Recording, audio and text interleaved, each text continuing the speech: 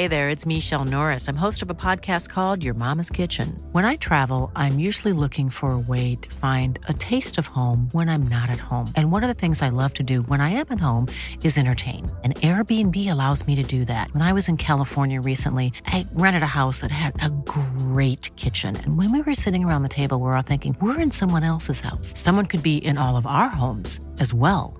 If you have a home, but you're not always at home, you have an Airbnb. Your home might be worth more than you think. Find out how much at airbnb.com/host. Ukas annonsør i Foreldrerådet Ekstra. Det grillsesong. Endelig, alle dere som har fulgt meg gjennom en lang vinter vet at jeg har nesten strøket med av kjedsomhet. Men nå kan vi spise ute, vi kan leve ute, vi kan henge ute, og vi kan grille. Ekstra har sitt største grillutvalg noensinne, og hør godt etter nå. Her en del av grillutvalget deres.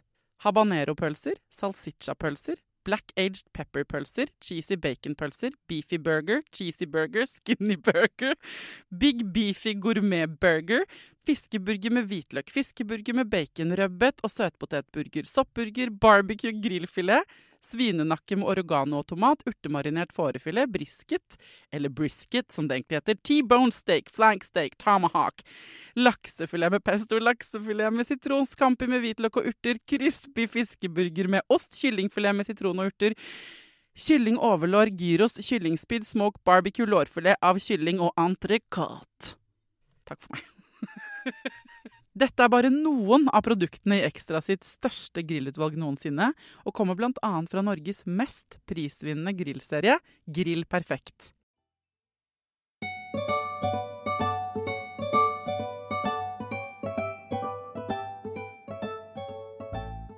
Det noen begreper man ikke har hørt om noensinne før man får barn, som plutselig dukker opp etter at man har unger.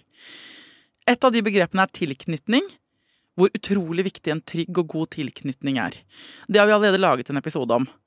Men hva da det motsatte? Hva utrygg tilknytning? Hvorfor det så alvorlig? Hvilke konsekvenser kan det ha? Hva tegn på at et barn har utrygg tilknytning? Og hva kan vi som foreldre gjøre med det?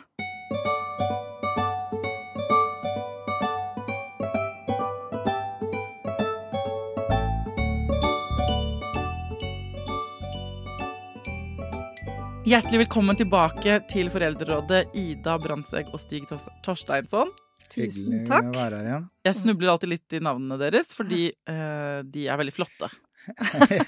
De det. Dere psykologspesialister, forfattere og ledere i Tilknytningspsykologene. Og vi har allerede laget en episode om trygg tilknytning. Ja. Dere ga oss en slags masterclass. Med både bakgrunn, hvor det kommer fra, hvordan det en stor del av fagfeltet psykologi. Og hvis du som hører på ikke har hørt den episoden, så vil jeg gå tilbake og hørt den. For det på en måte level 1. Og så kan vi gjentar oss litt i dag. Men nå skal det handle om på en måte motsatsen, og det nemlig altså, utrygg tilknytning. Hva det?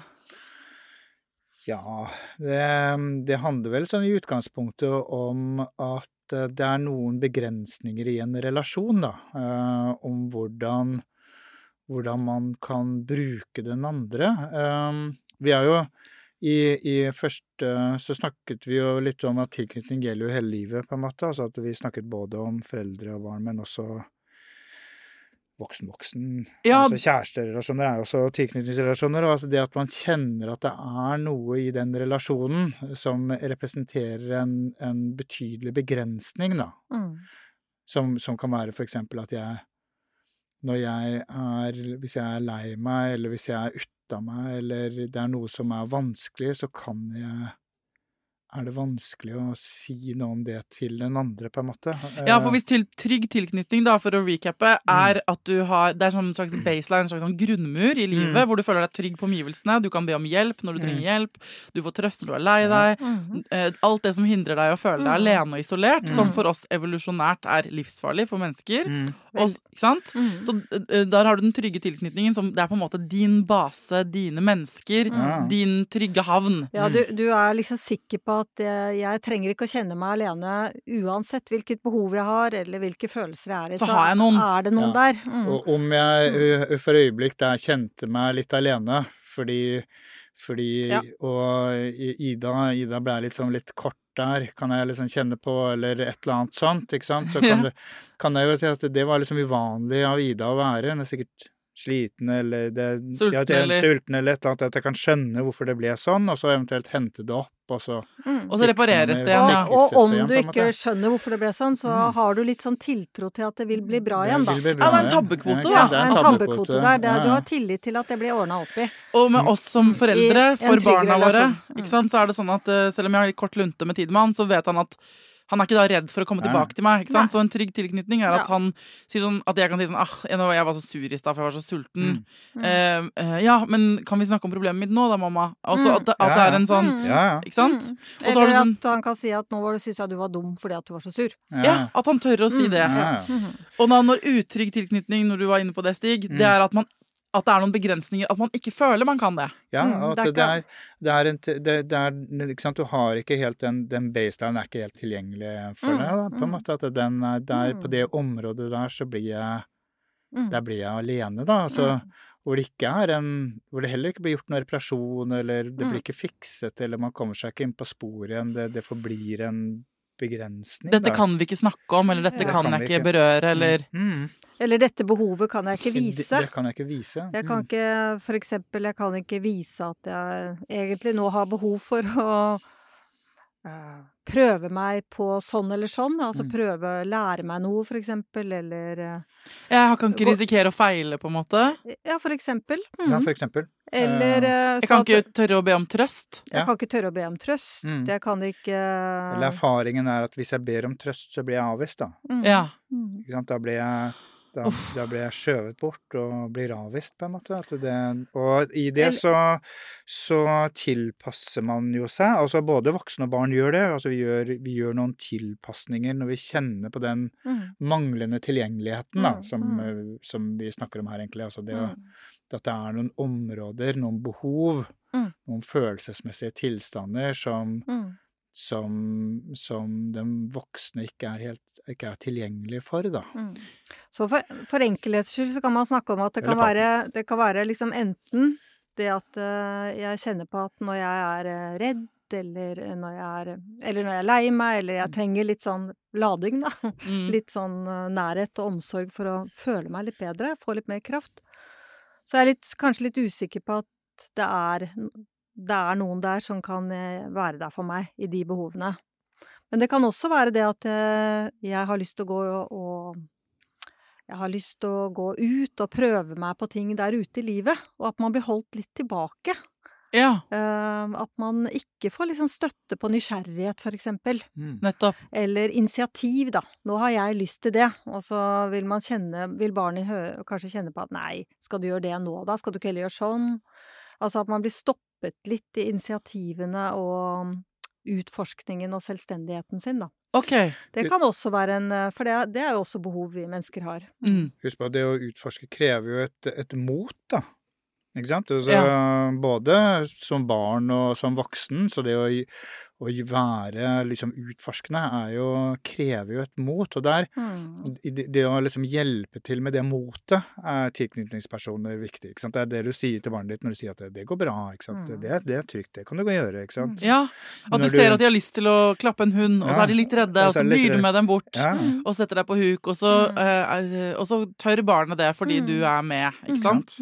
Eller du kan tenke deg en elev da, som rekker opp, altså lærere som har forklart noe på tavla, snur seg til alle elevene og sier at var det noen som hadde noen spørsmål, på en måte.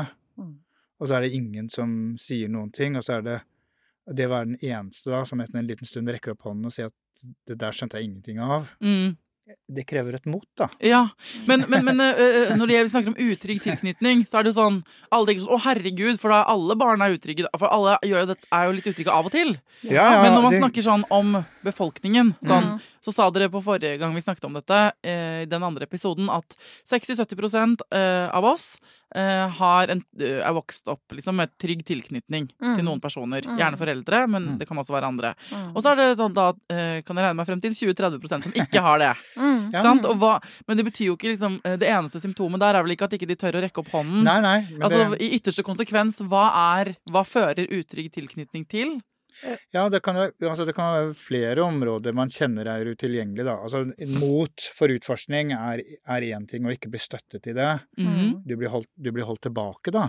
Der du egentlig burde ha blitt sagt at det går fint, og det klarer du, men så blir du holdt litt sånn tilbake. Det kan jo for eksempel føre til litt engstelighet. Kan føre til litt engstelighet, og verden blir litt sånn farlig. Litt skummel, for du har ikke fått den støtten til å klare ting i verden. Ja. Der hvor det er rimelig å få den støtten, da. Nettopp. Det er jo en del ting som man trenger å bli beskyttet fra når det gjelder utforskning, selvfølgelig, men at man blir for eksempel overbeskyttet.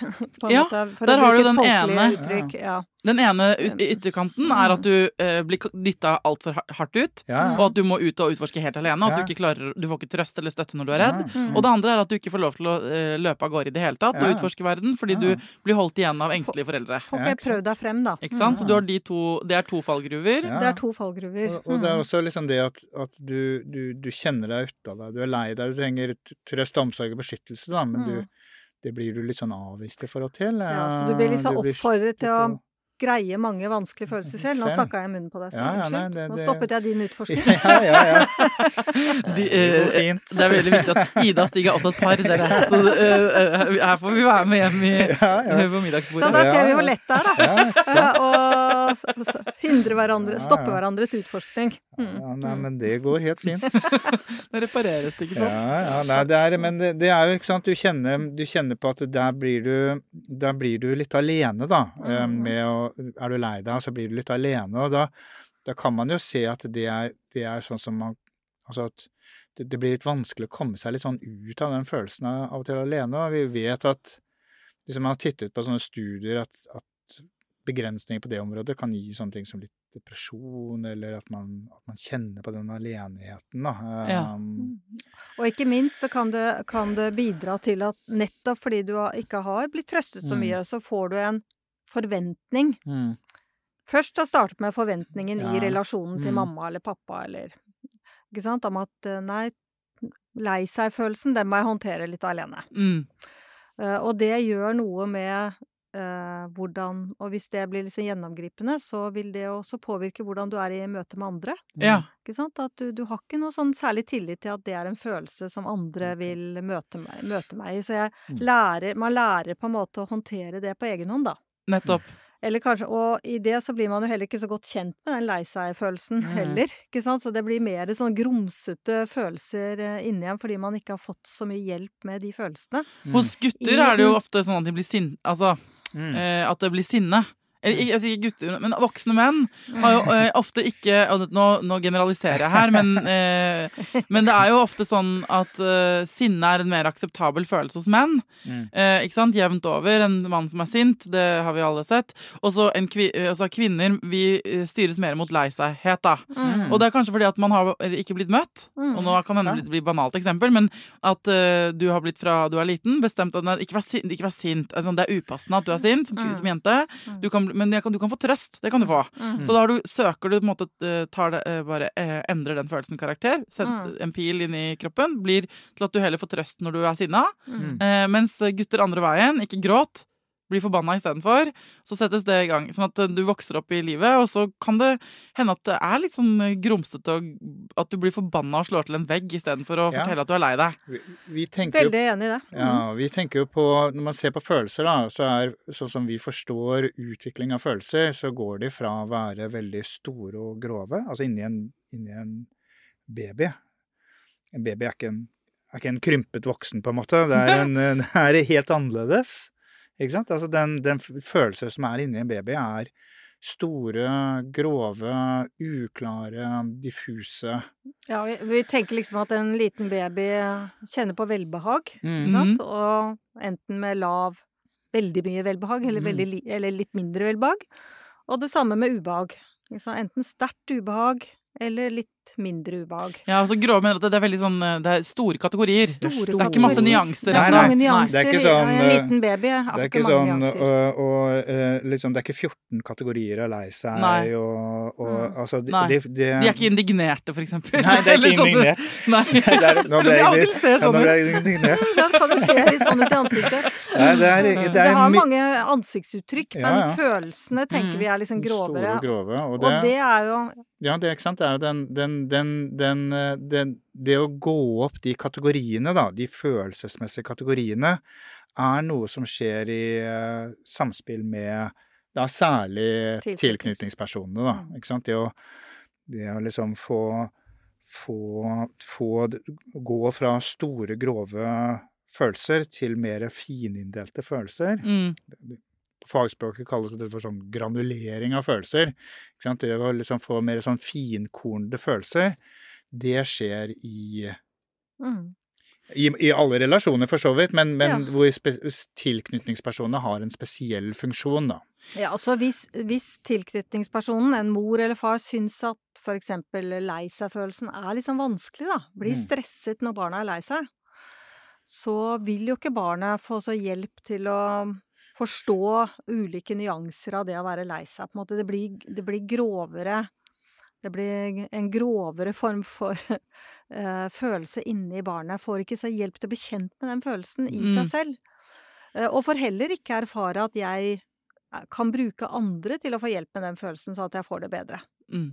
Så i det så blir det noe grovt og hva skal vi si, ubehagelig som det bare liksom må håndtere på egen hånd. Prøve å få orden på egen hånd, da. Og det er for små barn litt stor oppgave, egentlig. Men hva er tegn på utrygg tilknytning, da? Ja, så... Dere har vært inne på det, men bare konkrete eksempler. Tegn på utrygg tilknytning er for det første at det er mer begrenset hva man kan bruke sin tilknytningsperson til. Så enten så kan man se, hvis grovt sett da, at noen utrygge barn blir veldig selvstendige. Fordi de ikke kan komme så ofte til foreldrene sine for å få hjelp med for eksempel vanskelige følelser, da. Vonde følelser, eller heller ikke søke så mye nærhet og bli ladet godt nok. Eller så kan man se utrygg tilknytning på at barn blir for avhengige. Ja. Søker den andre for mye til hjelp fordi de ikke har fått tilstrekkelig støtte til også liksom å prøve seg selv litt ut i verden på egen hånd. Ja. Kan man ikke si det sånn? Jo, man kan si det sånn. Det er de to grove. Og så har vi jo selvfølgelig barn som også rett og slett bare går rundt og er redde, da. Redde for sine omsorgspersoner. Kjenner seg stresset og aktivert fordi at omsorgspersonen så gjør de litt redde. Ja, de er utrygge hele tiden, de er på vakt. Ja, veldig på vakt. For de vet aldri når mamma det er jo det mest alvorlige. Det er jo det vi er mest bekymret for. For eksempel hvis det er barn av i hjem med noen form for rus, ikke sant? Hvor det er veldig uforutsigbart. Når er pappa eller mamma plutselig, eller vold, ikke sant? Når er det de blir sinna, eller når er det når kan jeg som lister seg liksom på tå. Det er den mest skadelige formen. Ja, det er den mest skadelige formen, der hvor de er rett og slett altså at foreldrene utgjør en trussel, på en måte. Aktiv trussel, men det kan også være at foreldrene er fraværende på en måte sånn at de ikke gir respons på et veldig sånn massivt grunnlag, da. Ja. Sånn at barnet kjenner seg veldig mye alene, har ingen egentlig å lene seg til, og kanskje etter hvert må ta litt sånn kontrollen selv, da. Ikke sant, du kan liksom, hvor det er sånn, du er ute av deg, du er lei deg for et eller annet, men ingenting skjer, på en måte. Det er ikke noe som skjer der. Foreldrene blir veldig tilbaketrukket for deg, da. Jeg blir jo, og det tenker jeg at mange blir når de hører at det er sånn, ikke aktivert, men man blir jo redd, sånn, å herregud, men det er jo ikke alltid at jeg stiller opp for mitt barn, eller så mine foreldres foreldre, ikke sant? Jeg har hørt om mamma og pappa sin oppvekst, og der var det jo hei mamma. Men sånn, de har jo opplevd ulike former for dette ikke sant, med varierende grad tilstedeværende foreldre igjen, ikke sant, hvor det kanskje var den generasjonen, et par generasjoner før meg, var det jo veldig annerledes på mange måter, ikke sant? Eller man kan sitte og tenke sånn, ok, men jeg, hvis man har eneomsorgen for barnet, men mor eller far, ikke den andre parten, forelderen, ikke er noe trygg da, ikke sant? For eksempel jeg har lyttere som har gått fra sine kjærester fordi det har vært rusproblematikk, og jeg får spørsmål, hva kan jeg gjøre nå? Altså, hvordan kan... Er det sånn at man må ha begge foreldrene tilstedeværende og trygge i tilknytningen hele livet for at dette skal gå bra? Eller kan det være andre mennesker som kan fylle den rollen for de barna? Here's a cool fact. A crocodile can't stick out its tongue. Another cool fact... You can get short-term health insurance for a month or just under a year in some states. United Healthcare short-term insurance plans are designed for people who are between jobs, coming off their parents' plan, or turning a side hustle into a full-time gig. Underwritten by Golden Rule Insurance Company, they offer flexible, budget-friendly coverage with access to a nationwide network of doctors and hospitals. Get more cool facts about United Healthcare short-term plans at uh1.com.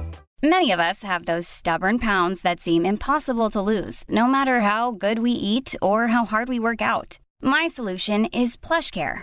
PlushCare is a leading telehealth provider with doctors who are there for you day and night to partner with you in your weight loss journey. They can prescribe FDA-approved weight loss medications like Wegovy and Zepbound for those who qualify. Plus, they accept most insurance plans. To get started, visit plushcare.com/weightloss. That's plushcare.com/weightloss. Quality sleep is essential. That's why the Sleep Number Smart Bed is designed for your ever-evolving sleep needs. Need a bed that's firmer or softer on either side? Helps you sleep at a comfortable temperature? Sleep Number Smart Beds let you individualize your comfort, so you sleep better together. J.D. Power ranks Sleep Number number 1 in customer satisfaction with mattresses purchased in-store. And now, save 50% on the Sleep Number Limited Edition Smart Bed for a limited time. For J.D. Power 2023 award information, visit jdpower.com/awards. Only at a Sleep Number store or sleepnumber.com.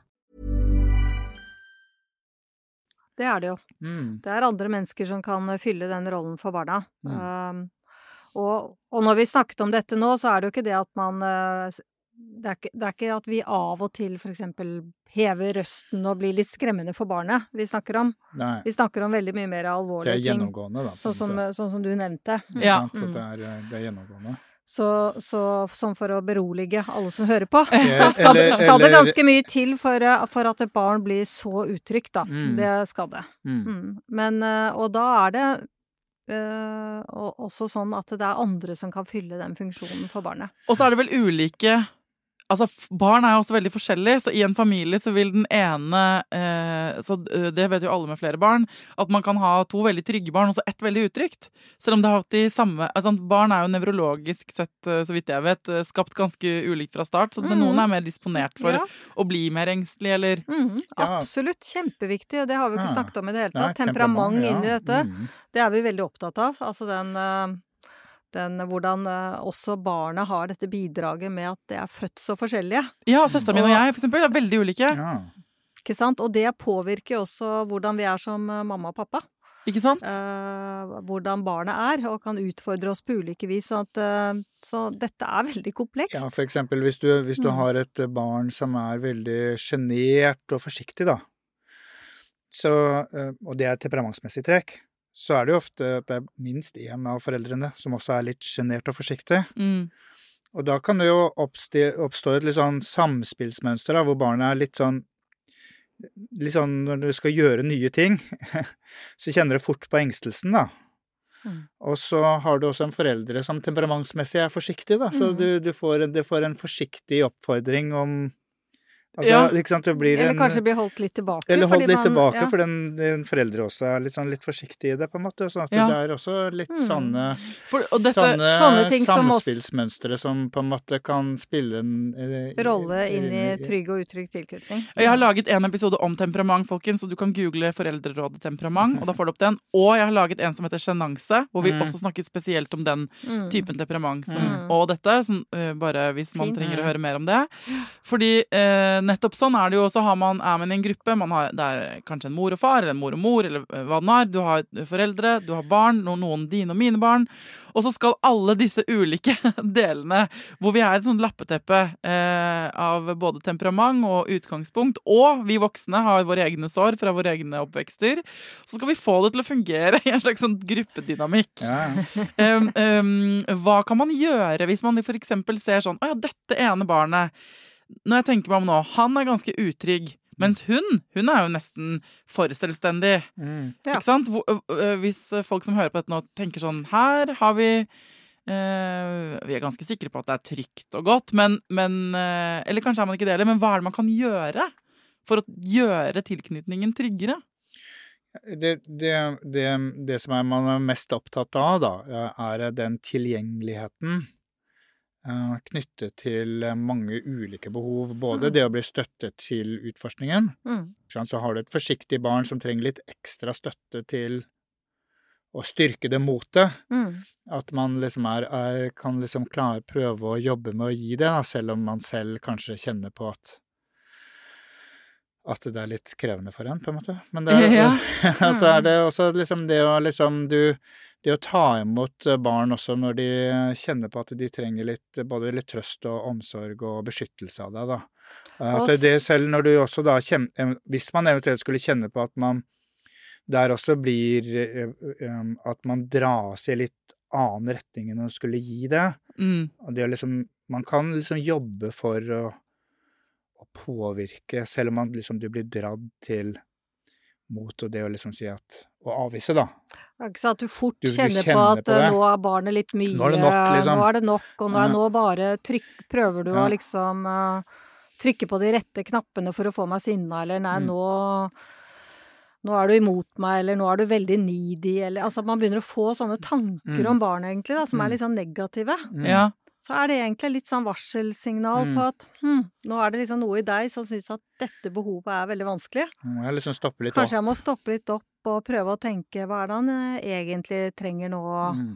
Men jeg kan jo dele det at vi nå jeg jo blitt trebarnsmor på deltid, og vi har 3 gutter som veldig ulike. En av dem veldig mer mot den liksom engstelige siden, og så har vi en annen som veldig lite engstelig.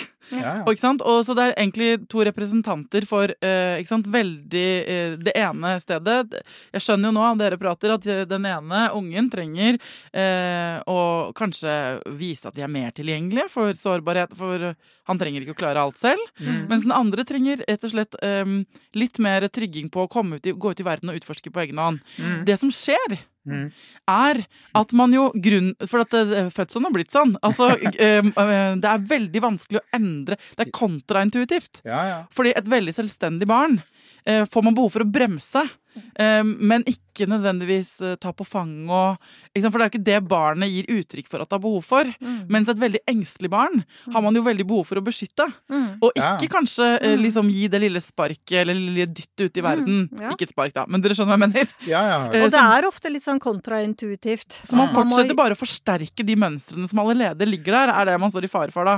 Det fort gjort. Veldig fort gjort, men det også et poeng i at en aksept på at de litt sånn også da, på en måte, altså det jo ikke sånn at vi alle skal bli like på en måte, og samfunnet trenger også et mangfold, ikke sant? Og det jo ikke sånn, bare skyte inn også, at det jo ikke sånn at et litt forsiktig, genert barn nødvendigvis utrygt. Nei, ikke sant? Altså bare ikke utrygg tilknytning, sånn som vi vil tenke på. Det bare litt reservert, fordi det temperamentsmessig forsiktig på en måte, da. Eller at et impulsivt, veldig aktivt barn kan jo også være veldig trygg i relasjonen. Tilknytning, men det bare konstitusjonelt impulsivt, på en måte. Altså det og det å ha også en aksept for de forskjellene, da, at det også viktig i tilknytningspsykologien. Altså tilknytningspsykologien opptatt av, for å si det vanskelig, variabilitet, da. Altså at det viktig. Den variasjonen vi representerer egentlig viktig og viktig å ta vare på, da. Vi synes jo det viktig i skole, for eksempel. Altså at impulsive barn får jo veldig lett kjeft. Og det gjør også det gjør også forsiktige barn. De får liksom litt beskyndet mye på og får litt sånn kjeft, men altså like hvis man skal fremme trygg tilknytning hos barn som er i temperamentsmessig ytterdelen, så handler det også om at de må få en aksept for den de er, da. Men dette blir jo veldig, ikke sant, jeg føler at vi må ta på sånn professorbriller og drikke sånn dyr rødvin for å egentlig forstå det der konseptuelle og ikke sant, overbygningen. Og så legger man vekk denne podcasten, og så går man rett inn i sånn middagssituasjon hvor det er høyt og lavt og unger og ikke sant, og man er, som vi snakket om i forrige episode, lav på tanken, sånn, og så blir man i tillegg bekymret fordi man tenker sånn, ja, min far var ikke så tilstedeværende, for eksempel, da kan en lytter tenke i mitt liv. Så jeg hadde kanskje ikke så trygg tilknytning, og nå ser jeg at for vi alle har så mye bagasje, og så skal vi få alt dette her til å funke i en sånn hverdagssituasjon. Men kanskje hadde du trygg tilknytning til moren din, da. Ja. Ikke sant? For at det er jo også dette er jo relasjoner er jo så forskjellige, og vi kan ha trygg tilknytning i en relasjon og utrygg i en annen. Og så er det noe gjennomsnittlig av dette, eller den du var sammen med, som kanskje er det som preger deg mest i møte med andre personer senere i livet. Så og det kan jo ha vært kanskje til og med en bestemor der, eller en tante, eller en nabo, eller en lærer for den saks skyld, som har gitt deg noen erfaringer med noe trygt, da. Så at du har et eller annet referansepunkt der du har kjent på kroppen hvordan det kan være å være i en relasjon hvor du både kan være sårbar og selvstendig. Men hva skal man gjøre hvis man oppdager at et barn man mistenker man har rundt seg, enten et eget barn, eller at man ser sånn, her er det noe jeg kjenner meg igjen når dere snakker om disse barna. Jeg ser det, du er lærer, eller du jobber i barnehage, eller du ser det i din egen familie. Hva kan man gjøre hvis man oppdager utrygg tilknytning? Det er jo en vanskelig vurderingstema, det, og det som kan se, det er jo ikke alltid liksom sånn at det er så lett å se, på en måte. Men det er jo en viktig, tror jeg, for foreldre å tenke at mitt barn har ulike behov, og det er ikke alltid at jeg kjenner at jeg helt klarer å dekke de, på en måte. At det er særlig noen områder eller noen tilstander som representerer en spesiell utfordring for meg, da. Ja. Ikke sant? Det å titte litt på seg selv på den måten, at det er noe jeg kjenner på er mer utfordrende for meg å være sammen, tilby den sosiale baselinjen, på en måte. Hvor jeg får mer lyst til å trekke meg tilbake, eller jeg kjenner at jeg kommer inn i mye store, grove følelser, eller jeg får lyst til å slå ned på det. Ja, det går i svart, liksom. Jeg vil at barnet mitt bare skal slutte, fordi det er så ubehagelig for meg å være i det.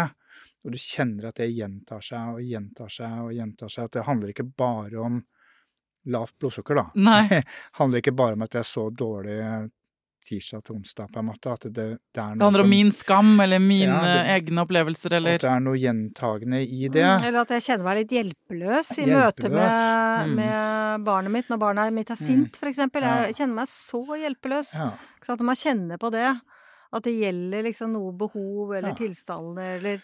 Jeg kjenner at når barnet mitt skal utforske, da, prøve ting på egen hånd, så blir jeg så engstelig selv. Ja, hva skal man gjøre da? Jeg tenker at det å snakke med både partnere om det, altså, og for så vidt venner også, altså alt det å snakke om disse tingene, tenker jo vi er noe som gjør deg mer robust, da.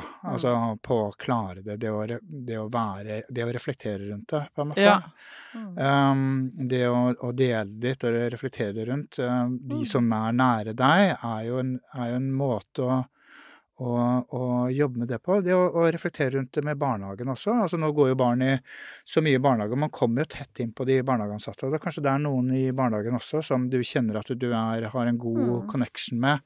Helsesykepleier. Og en helsesykepleier, på en måte. At du kan selvsagt også etter hvert eventuelt hvis du kan jo søke hjelp om det også. Absolutt.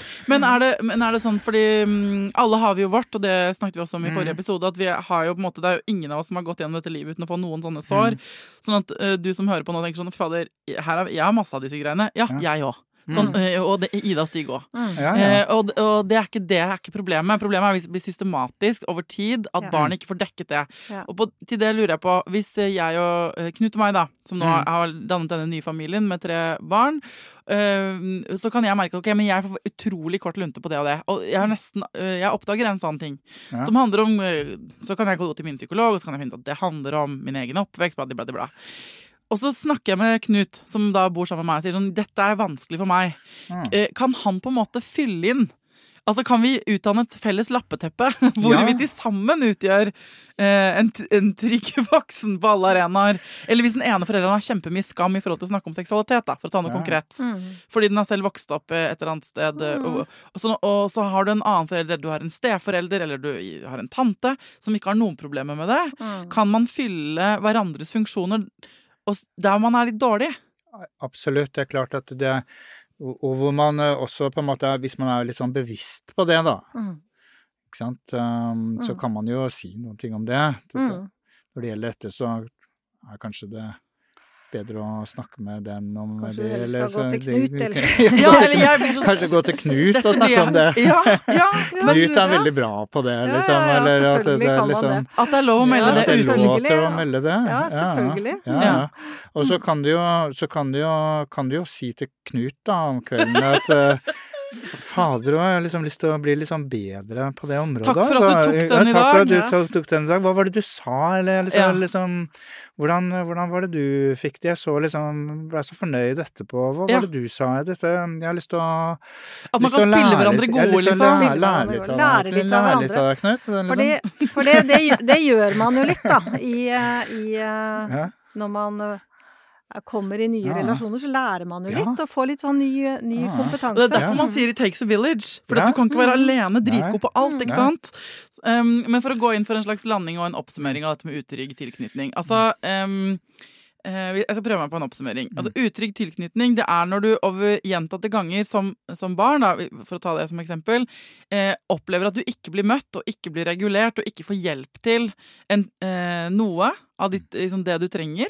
Gjentatte ganger, enten du får ikke hjelp til å utforske verden, fordi foreldrene dine er for redde og holder deg tilbake, du får ikke trøst når du er lei deg, fordi de synes at det er forferdelig at du er lei deg, så de tåler ikke å se deg trist, eller de er uforutsigbare, for de har nok med sine egne problemer, og i aller mest alvorlig grad så går du rundt og er redd, du går på nåler, og dette her skaper noen sånne følgefeil ut i livet ditt, som det er ikke en dødsdom, det er ikke nødvendigvis en dom mot psykiatri, nødvendigvis, men det kan skape problemer i relasjoner du har i livet senere, og det kan bli sånne følgefeil som gjør at du kanskje enten ikke slipper andre mennesker inn, eller at du er veldig avhengig av dem, og de fleste av oss har noen sånne issues. Det gjelder oss alle, og jobben din som voksen er jo på en måte å ha litt sånn, kanskje få litt oversikt, og se hvor er mine blindsoner, hvor jeg er god, hvor er jeg ikke er så god, hvor kan jeg jobbe meg bedre, for å igjen kunne møte din unge på tryggest mulig vis, ikke sant? Og dine kollegaer for den saks skyld. Og hvis du sitter nå og kjenner på at bare fader, nå pirker dere inn i noe som gjør litt vondt, jeg blir irritert, jeg har lyst til å skru av podcasten, hvis du reagerer på noe, så kan det være et tegn på at der hvor det gjør liksom vondt og du blir frustrert, der ligger det ofte en eller annen sånn liten muskelknute, og nettopp der kan det være hensiktsmessig å sette litt lys da. Og det kan du få hjelp til av kjæresten din, eller broren din, eller moren din, eller du kan gå til fastlege, helsestasjon, helsesykepleier, psykolog, familievernkontoret, fordi at vi har alle våre muskelknuter, og men for å være bra wingmen og women for hverandre, så er vi nødt til å få litt sånn oversikt. Bevisstgjøring er jo Bevisstgjøring er kjempeviktig. Jeg synes det var en veldig fin oppsummering, Thea. Og historien din på en måte trenger ikke det er ikke hogd i stein. Nei, sant? Du kan jobbe med seg selv, og jeg tror egentlig alle foreldre kjenner på det. Det er noe allment over det, at det er liksom, når man ser seg tilbake, så tenker man liksom, det der var fint, men det der har jeg ikke lyst til å ta med videre, på en måte, at vi jobber alle. Alle holder på å jobbe litt. Og så er det noen som må jobbe litt med, ha mer med da, som man tenker man må jobbe litt ekstra med da. Ja. Og det kan jo være tungt og vanskelig og sårt å gjøre, og skamfullt. Men vi vet også at det er mulig, da. Ja. Og så er det som gjør det litt, jeg må si, det er det som gjør det litt gøy å være et menneske. Ja. At man er ikke ferdig snekra. Det er en livslang prosess. Ja. Mamma er 72, ble 72 nettopp, og vi holder fortsatt på å diskutere ting fra min barndom, og hun snur på ting, og det synes jeg krever et eget mot å fortsette det der helt til man ikke er her mer. Ja, det er virkelig fantastisk. Ja. Det gjør det. Det er fint. Man kan holde på det hele livet. På en måte. Tusen takk for at dere kom tilbake, Ida og Stig. Takk for at vi fikk komme. Veldig fint å være her.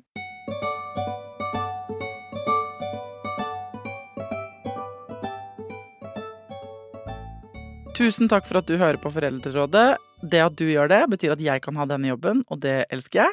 Hvis det er noe du brenner inne med, et spørsmål du har, et eller annet du går rundt og grunner på som du synes er problematisk, noen du er veldig nysgjerrig på, eller et menneske du veldig gjerne vil at jeg skal intervjue, så må du sende det til meg. Da kan du enten sende det på mail til foreldreradet@gmail.com, eller du kan melde meg på Instagram, der heter jeg også Foreldrerådet. Og hvis du har sendt mail eller melding før, og jeg ikke har svart, så pleier jeg alltid å si, du må mase mer. Senest i går snakket jeg med en som jeg takket for å mase for 3. gang, og nå står temaet hennes på lista vår. Det er sånn det funker, folkens. Til neste gang, ta vare på deg selv, ta vare på ungen din, og lykke til.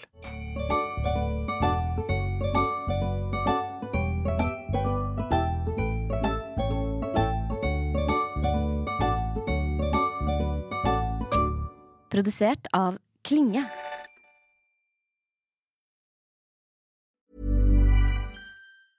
The biggest names in tennis are coming to Paris for the most anticipated Roland Garros in years. Tennis Channel Plus is your place to watch. Stream every court from your phone or smart TV live in HD. Experience 3 weeks of unparalleled tournament access as the world's top players in tennis face off against each other. Will the veteran champions continue their dominance, or will a fresh face emerge to challenge their legacy on the clay courts? Daily live coverage of this epic showdown begins Monday, May 20th. Don't miss a matchup. Stream it now with Tennis Channel Plus to be there when it happens. Imagine the softest sheets you've ever felt. Now imagine them getting even softer over time. That's what you'll feel with Boll & Branch's organic cotton sheets. In a recent customer survey, 96% replied that Boll & Branch sheets get softer with every wash. Start getting your best night's sleep in these sheets that get softer and softer for years to come. Try their sheets with a 30-night guarantee. Plus, get 15% off your first order at bollandbranch.com. Code BUTTERY. Exclusions apply. See site for details.